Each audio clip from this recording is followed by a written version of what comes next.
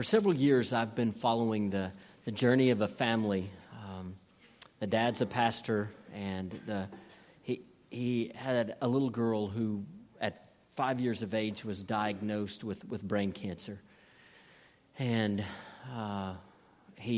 they went through surgery and treatment, and for a period of time, she was seemingly without cancer. It recurred a second time, and they went through more treatments, and again, for a period of time, she was without cancer. It reoccurred a third time. This has been nearly 3 years ago, and there was no protocol in place for how to deal with this cancer recurring a third time. It hadn't happened enough for there to be any plan in place, and so now the family walks this fine line of, we want to continue treating her for cancer and to try to keep cancer at bay, prevent its return, but then also the fact that the chemotherapy is damaging her young body, and she's had to endure it for years. When you hear a story like that, don't questions flood into your mind. But not only that, when you have an experience like that. Now, not many of us here have had to walk the path of having a little girl with cancer. Some of you have. But most of us here have had to walk some painful roads. And some of you today are in the midst of some incredibly difficult days. Some days of great hardship. So when we hear a story like that, yes, questions flood into our mind, but when we have our own experiences of pain and difficulty, then those questions don't just flood into our mind. Yes, they pierce our hearts. And we wonder with everything that we are, God, where are you? Where? Where are you? What are you doing? So how do we trust God when all that we feel is the hard hand of God? How do we trust Him in those times? This morning we'll be in the book of Ruth for some answers. As we begin a new series through the book of Ruth, this is a beautiful story of heartache and pain, of providence and redemption. This took place in Israel's history during the time of the Judges. So think back. Here in Egypt, God's people have been enslaved. God raises up Moses to deliver them through a series of miracles. They've been delivered. They're wandering in the promised land because of disobedience. God raises up Joshua to lead them to conquer the promised land. Joshua dies, and we enter the period of Judges. From the time of Joshua's death until Saul being declared king, this is the period of Judges. And if you read the book of Judges, you'll see that it is indeed a dark and dismal day in the life of Israel. In fact, the final verse of Judges says this: in those days, there was no king in Israel. Everyone did what was right in his own eyes. Now, what Ruth reminds us, because remember, Ruth is occurring in the midst of this time period, is that even in the worst of times, God is at work. Often behind the scenes, often we don't understand, we don't see. But the story of Ruth reminds us, the story of Naomi reminds us that God is indeed at work in the lives of His people. Now, in this chapter, in chapter 1, we're going to see a lot of hardship, a lot of misery, a lot of pain. But we're also going to see glimmers of hope. We're going to see that God is at work in the lives of His people. Let's look at Ruth chapter 1. In the days when the judges ruled, there was a famine in the land, and a man of Bethlehem in Judah went to sojourn in the country of Moab. He and his wife and his 2 sons. The name of the man was Elimelech, and the name of his wife Naomi, and the names of his 2 sons were Mahlon and Chilion. They were Ephrathites from Bethlehem in Judah. They went into the country of Moab and remained there. But Elimelech, the husband of Naomi, died, and she was left with her 2 sons. These took Moabite wives. The name of the one was Orpah, and the name of the other Ruth. They lived there about 10 years, and both Mahlon and Chilion died, so that the woman was left without her 2 sons and her husband. So here we get the setting of this story. It occurred again in the times of the judges. It obviously was written down some years after it occurred. We see that in verse 1. What happens is in Bethlehem, there's a famine, and there's a lack of food. Now we know in God's providence, he used famines at other times in the lives of his people to bring about his purposes. Think about Joseph and how Joseph's family, Jacob and his sons, ended up in Egypt. And God prospered them and blessed them there. But it was a famine that brought them there. It was hard times and difficult days that brought a reuniting of Joseph and his family. And so here we see a famine. And this famine drives Elimelech, his wife Naomi, and their 2 boys out of Bethlehem. Incidentally, Bethlehem means house of bread. So here there's a famine in the house of bread. They're picking up their belongings. They're leaving what's familiar, and they're going to a foreign territory, an area east of the Dead Sea, a mountainous region with a fertile plateau where agriculture occurred. They went there and hoped for food and for a new life, a new start. Now Elimelech, his name means, my God is king. In Old Testament times, names often said something about a person's character, said something about God's plan in their lives, those kinds of things. Naomi's name meant pleasant or lovely. And so they leave Bethlehem and they settle in Moab. They're planning to be there for a while. They remain there. We see that in verse 2. They're settling down in this foreign place. Notice that they're from the tribe of Judah. This is important. And as we continue through the book, we'll understand the importance of it more later. But they're from the tribe of Judah. They're in this land, away from family and friends and support. And Elimelech, he's dead. We get nothing more than that. The author doesn't give us any facts to tell us about how he died, what the situation was. We don't know any of that. All we get is the cold, hard facts. They're in a foreign land. Elimelech has died. And now we have Naomi, a widow with 2 sons, 2 young sons in a foreign land. Oh, these are tough times, but we're encouraged at least that Naomi has her boys, right? She's lost her husband. But there's solace in the fact that there's 2 young men who are going to grow up and take care of their mama. And who are going to grow up and probably have grandchildren. And the family name will continue on. And there's solace there. There's hope there. But that's not the way it goes, is it? Oh, what happens? Well, in verse 4, we see a time of joy. These boys grow up. And they take wives there from Moab. Now, the author doesn't really tell us anything about these wives. The author doesn't indicate to us whether the boys should have married Moabite women. We know that Jews should only marry Jews. It could be that these women had become Jews. We don't know all of these circumstances. We aren't given all of that information. But at any rate, they've married. And there's hope, right? There's a wedding. Naomi can feel the possibilities. Oh, I'm gonna get grandbabies. It's gonna be so great.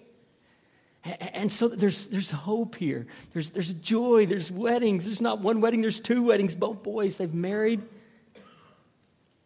And time goes on. The boys are married somewhere around 10 years. And then we get this statement from the author. Mahlon, Chilion, both dead. Again, no details, just the cold, hard facts. They're gone. Put yourself in Naomi's shoes for a moment. You're in a foreign land, away from your family, away from the support that you might have enjoyed. You're there because of a famine. You've lost your husband. You've lost one of your sons. You've lost both of your sons. And not only that, after several years of marriage, there was no grandbaby. So there was childlessness in this picture as well. Oh, imagine the loss. Imagine the pain that is in her heart. In fact, in verse 5, the author doesn't even call her Naomi. He simply says the woman. And this is probably to indicate the fact that from Naomi's perspective, she's lost her very identity. She has lost her husband. She's lost her boys. She has no grandchildren. The family name has no hope of survival. And in verse 5, the author says she is without. And so we see this bitter introduction to Naomi's life. Let's pick up in verse 6. Then she arose with her daughters-in-law to return from the country of Moab. For she had heard in the fields of Moab that the Lord had visited the people and given them food. So she set out from the place where she was with her 2 daughters-in-law, and they went on the way to return to the land of Judah. But Naomi said to her 2 daughters-in-law, "Go, return each of you to her mother's house. May the Lord deal kindly with you as you have dealt with the dead and with me. The Lord grant that you may find rest, each of you, in the house of her husband." Then she kissed them, and they lifted up their voices and wept. And they said to her, "No, we will return with you to your people." But Naomi said, "Turn back, my daughters. Why will you go with me? Have I yet sons in my womb, that they may become your husbands? Turn back, my daughters, go your way, for I am too old to have a husband. If I should say I have hope, even if I should have a husband this night and should bear sons, would you therefore wait till they were grown? Would you therefore refrain from marrying? No, my daughters, for it is exceedingly bitter to me for your sake that the hand of the Lord has gone out against me."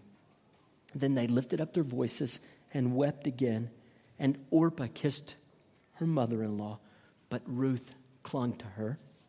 And she said, "See, your sister-in-law has gone back to her people and to her gods. Return after your sister-in-law." But Ruth said, "Do not urge me to leave you or to return from following you.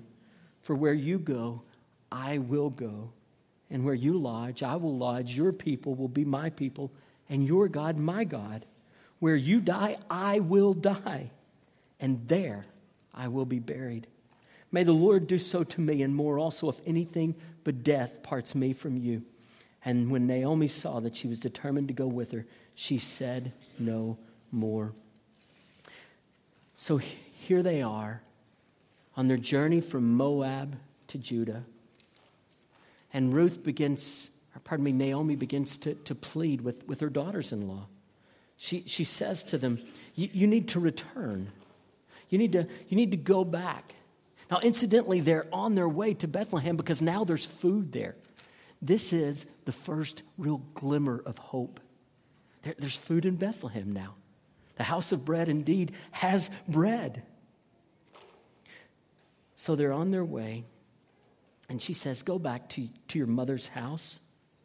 You two go back. You've brought me this far. Now you need to head back. I'll be fine. Go back to your mother's house." And then she says in verse 8, "May the Lord deal kindly with you." Now this is evidence. We get hints here and there all throughout this chapter that Naomi has not lost her faith. She has endured great turmoil, but she has held on to her faith. She doesn't understand God. That's clear. And it will become clear as we continue this chapter. But she says to these two, "I want the Lord to bless you and to show you kindness. The way that you treated us, the way that you treated my boys, the way you've treated me. I pray the Lord blesses you like that. I hope that you find rest, that you find a husband and get married and things just go great for you and you find that security." And she kissed them. And when she kissed them, that was a way to sort of say, we're going to part. We'll probably never see each other again. And when she kissed them, that just opened the flood of emotions. And they began to weep and to cry out. They'd been through so much together. And the emotion here was just overwhelming. And she was saying to them, goodbye, go.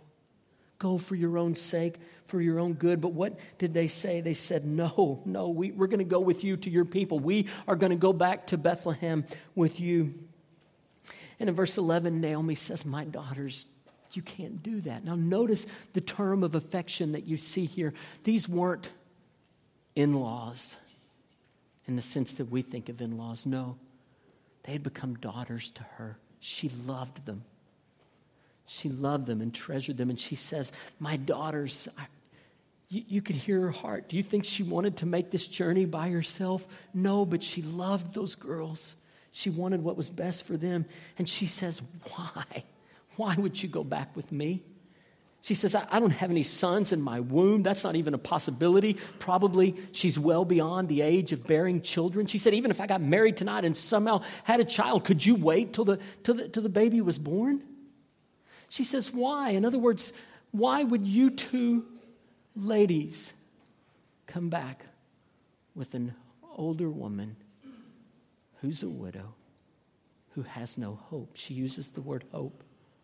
Even if I had hope,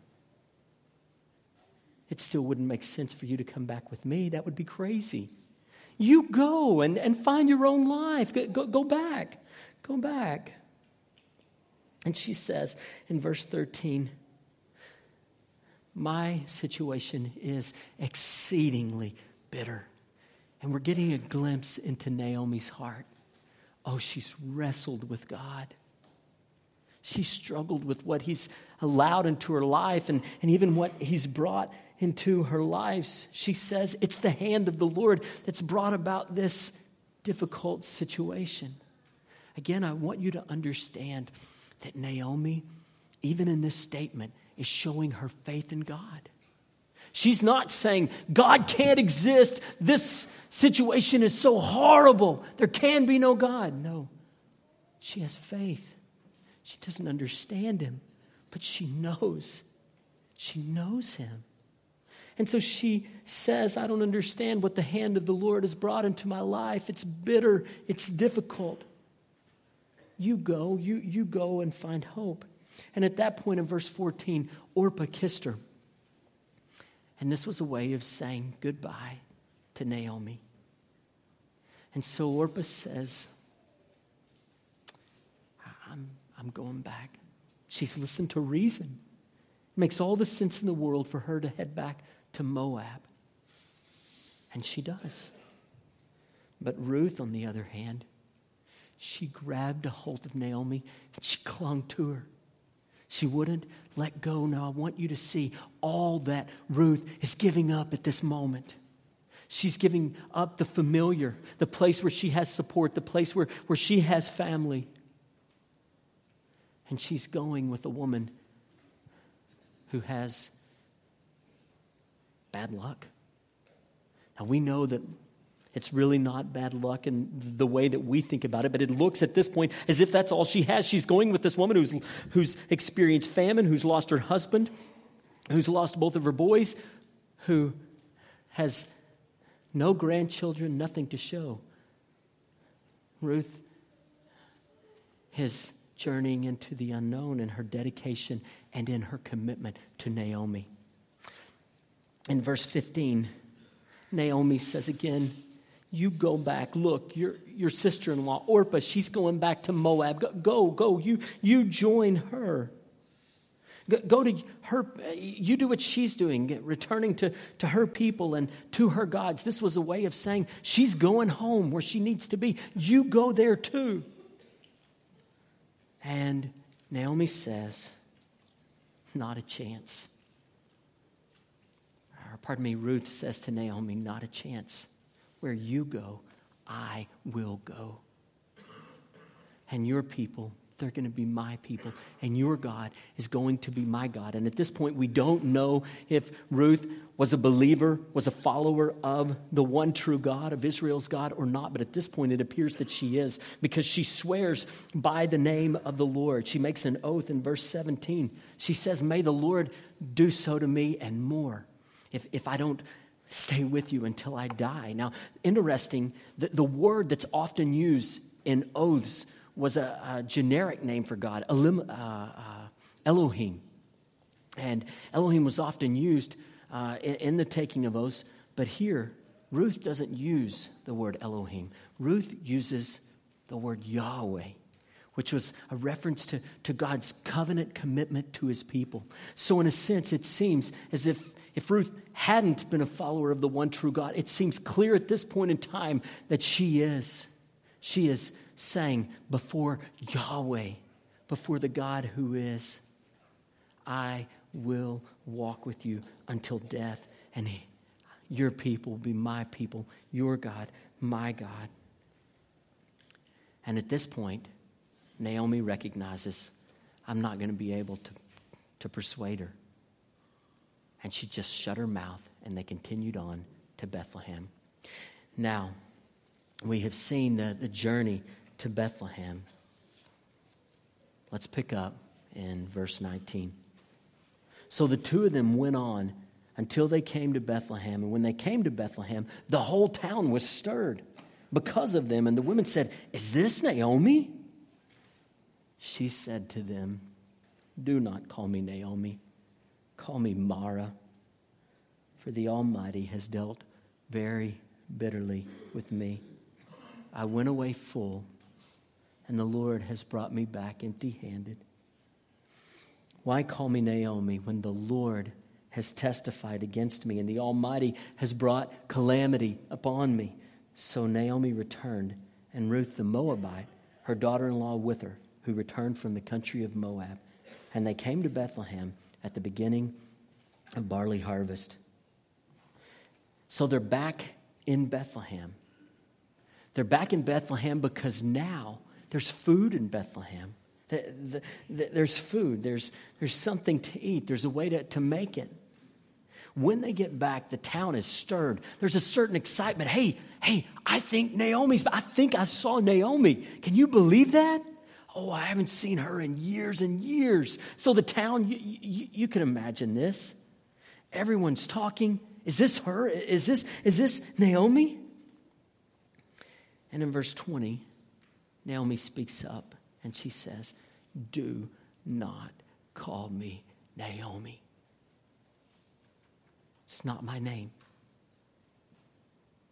Don't call me pleasant. Don't call me lovely. Perhaps being back in Bethlehem brought a flood of memories into her heart.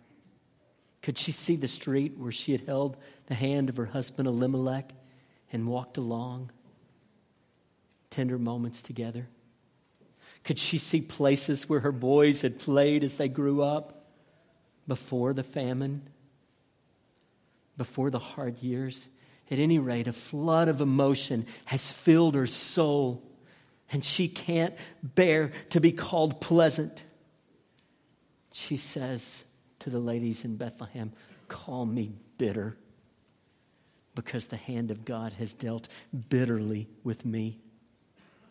He has testified against me. She sees herself almost as a defendant in a case, and God has declared her guilty, and he's brought judgment upon her. She doesn't understand why. And we're not told. Was there some sin that made God bring discipline and judgment in that sense? We're not told. If there is, there's hope. But we don't have any indication of that. We recognize that oftentimes in the lives of his people, hard times come and we don't get explanations from God.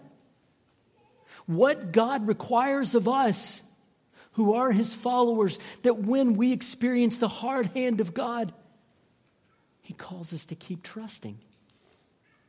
Think about Job. Job, who experienced misery upon misery upon misery. Did he ever have the veil pulled back so that he could understand what was happening? He didn't. God expected Job to keep trusting. So does Naomi have all the answers? She does not. What does God call her to do? To keep trusting him. To keep trusting that he's who he says he is, that he is a good God. A God who loves and cares for his people. And we're going to see as the story continues that he is indeed a good God who keeps his promises, who works his purposes for his glory and for our good. And so in verse 22, the author calls Ruth a Moabite. This may give us some hint of racial or ethnic tension here because she's from a different land. And she says, and the author tells us that these ladies return at the time of the barley harvest. This would have been late April or early May. But what's important to see is that there is a harvest. There's food. There's food, and that's a huge blessing from God. This is another glimmer of hope, another indication that God is at work in the lives of his people and in Naomi's life. God is at work. So in this chapter, we've seen that God's hand is at work in the lives of his people, even in the worst of times. What does this look like in our lives? How can we take what we've seen here in chapter 1 and how can we make sense of it in our own lives? Well, first, our pain is often a mystery. Our pain is often a mystery. Often there's no way that we can ever understand why God brings into our lives pain and heartache. The scriptures over and over tell us that God is good and that he loves us. And without a doubt, he proved it. He proves it over and over as you read the story of his people, but he proved it in a powerful way by sending his own son. You see, Jesus left the glories of heaven, God's only son, and he came and he lived in a broken world, the world that we know, and he suffered and experienced unbelievable heartache. And he was nailed to the cross. Why? Why was he nailed to the cross? Because of God's great love. Because God's a God who keeps his covenant promises. Because God cares for his people. And so when he was nailed to the cross, he made a way for people like you and me who are sinful and who are rebellious against him to be forgiven and to be in a right relationship with him. You see, when we begin to wonder, where is God in all of this? Well, he's the same place that he was the day that Jesus died. He's sitting on his throne and he's governing and working out all things for the good of his people and for his glory. The cross is proof positive that God loves. We see behind the scenes indications that God is working out a plan for Naomi. And it's a plan, as we'll see in the future chapters, that's going to include Jesus. And it's good news. So our pain's a mystery. God permits pain into our lives, sometimes brings pain into our lives, but we are left with the assurance that he loves his own and that he has our best interest at heart. And in this chapter, we've seen glimpses of his kindness. Several years ago, I watched the TV show Lost. Maybe some of you watched that. It was almost a pointless endeavor because by the end, I was just so frustrated that the way that it ended seemed nonsensical to me. It seemed purposeless to me. I was like, I invested all of these hours of my life, and this is how it ends? Seriously. Well, you know, sometimes life feels like that to us. It just feels like nothing's working. Everything's out of sorts. At times it feels nonsensical to us. But in reality, if we belong to God, it's not like that at all. We may not see, we may not understand, but if we belong to him, God's bringing and working things together for our good. It's a promise, Romans 8, 28 and 29. All throughout Scripture, we see it in the lives of his people. So, our pain is a mystery. Second, in our pain, we must not turn away from God. We must not turn away from God. Naomi was struggling with God. We see that, but she didn't reject him. You can't either. If you think life is hard with God, it's worse without him. If you think that God's sovereignty and his providential rule is troubling, it's even more troubling to imagine a God who's not sovereign. So don't run away from him. Don't pull away from him in the midst of your pain. Keep holding on. Naomi kept holding on. You keep holding on. The other day, I got onto my boy for doing something that he shouldn't have been doing that could hurt him. Got onto him, and he told me, Daddy, I want another dad. And I said, well, son, there are moments. No, I said to him, my boy, I love you, but how about, and I started giving him some options, and he turned them all down. And it turned out he wanted to go ahead and stick it out, he said. But you know, aren't there moments in our lives where in our hearts we might not articulate the words, but in our hearts before God we say that, God, I want a different father. I don't like what you're allowing into my life. But I'm saying to you, you have a father who loves you. Do we understand? No. But he's a father who loves you. Listen, I love my boy like crazy. I wouldn't trade him for the world. And when I disciplined him, it was for his good. And we have a God who's infinitely greater and better than we are. So you keep holding on. You keep trusting. Keep believing. He'll come through. He'll come through. You don't want a different daddy. Keep holding on to your father. Third, in the hardships of life, take hope. Take hope. Take hope. You see, in Naomi's life, there was famine, but then there was food again. There was food again. In Naomi's life, she was alone, but then there was Ruth.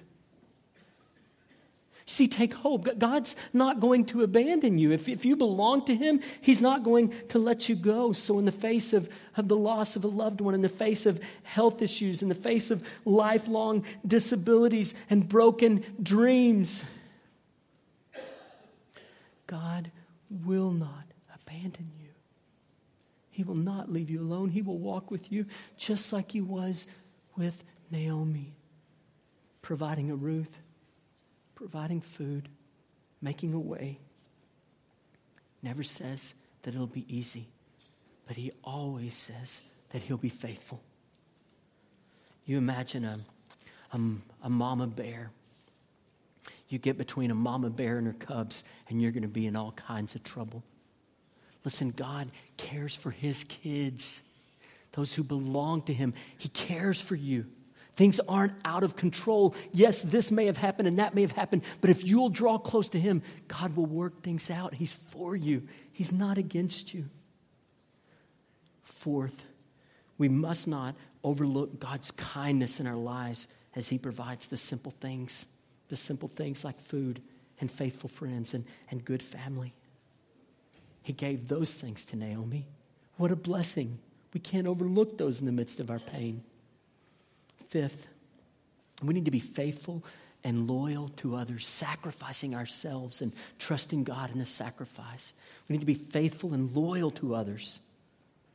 One of the primary ways that God cares for us in our pain is with other believers.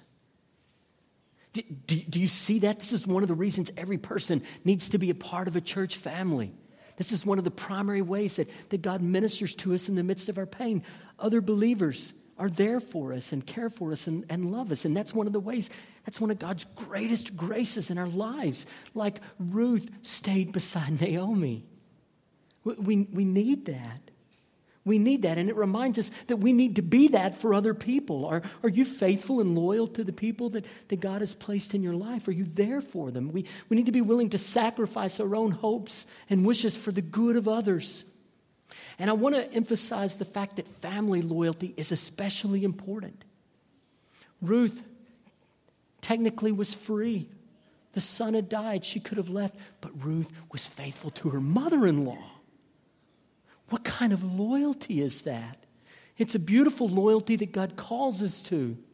Our commitment to our family is critical as a believer. If we claim to be a believer and we aren't committed and faithful to our own family and then to our faith family, other people that God puts in our lives, There's a huge problem if we claim to be a person who loves and follows God. In fact, Paul said it this way in 1 Timothy 5:8, but if anyone does not provide for his relatives, and especially for the members of his household, he has denied the faith and is worse than an unbeliever.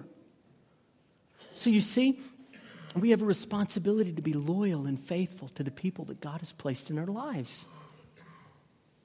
Even in-laws. How about that? This is the difference between believers and unbelievers. I know a young man named Miles. He's nearly 30 years old now. He was born, grew up, little baby, all the normal milestones hitting him just right, doing great. But in the 3rd grade for Miles, something wasn't right, and he began to go through a battery of tests. And the tests revealed that he had muscular dystrophy. And of course, he began to decline. And by the time that I knew Miles, he was a young college student. And he was in a motorized wheelchair. That's the way he went anywhere that he went. A lot of things that he couldn't do. During the time that I knew him, his dad was diagnosed with cancer and had to have very serious surgery and treatments. There were a lot of other family issues going on. But every time I saw Miles, every time, a smile on his face. Miles trusted God. Miles couldn't answer all the questions he had. Didn't know all the whys, the how-tos. But he kept holding on to God. Brothers and sisters, we got to do the same. There's hope there. There's hope there. What would life look like if you kept holding on to God, even when the days became dark? If we lived like that, if in the midst of difficulty and hardship and pain, we just kept looking to God and saying, you know what, God, I don't get it, but I'm going to keep holding on. I'm going to keep trusting. What would our lives be like? Would some of us be free from a depression and a despondency that we've suffered with for ages? Would some of us find freedom from anxiety that cripples us? Brothers and sisters, friends, God wants us to trust Him, to keep holding on because He's at work in the lives of His children, even when His hand seems hard. So keep looking to Him. Keep looking to Him. Don't run from Him. Today, if you're here and you don't know the Lord Jesus personally, one-on-one, I want to plead with you to come. I would love to visit with you. Ralph will be around as well. We would love to talk with you about how to know Jesus. How do you make it through a life as difficult and challenging as this one can be? It's only through Christ that we have hope. So if you don't know Him, I plead with you to turn in faith and believe in Him. Let's stand together. We're going to sing. And as we sing this morning, I want to encourage you to ride in your seat where you're at. If you're struggling in an area, and most of us are, would you give that to God? Would you say to God, I want to keep trusting. I want to keep holding on. And if you don't know Him, would you come to know Him? This is a time for you to respond to the Lord, whatever He's calling you to do. Let's pray together.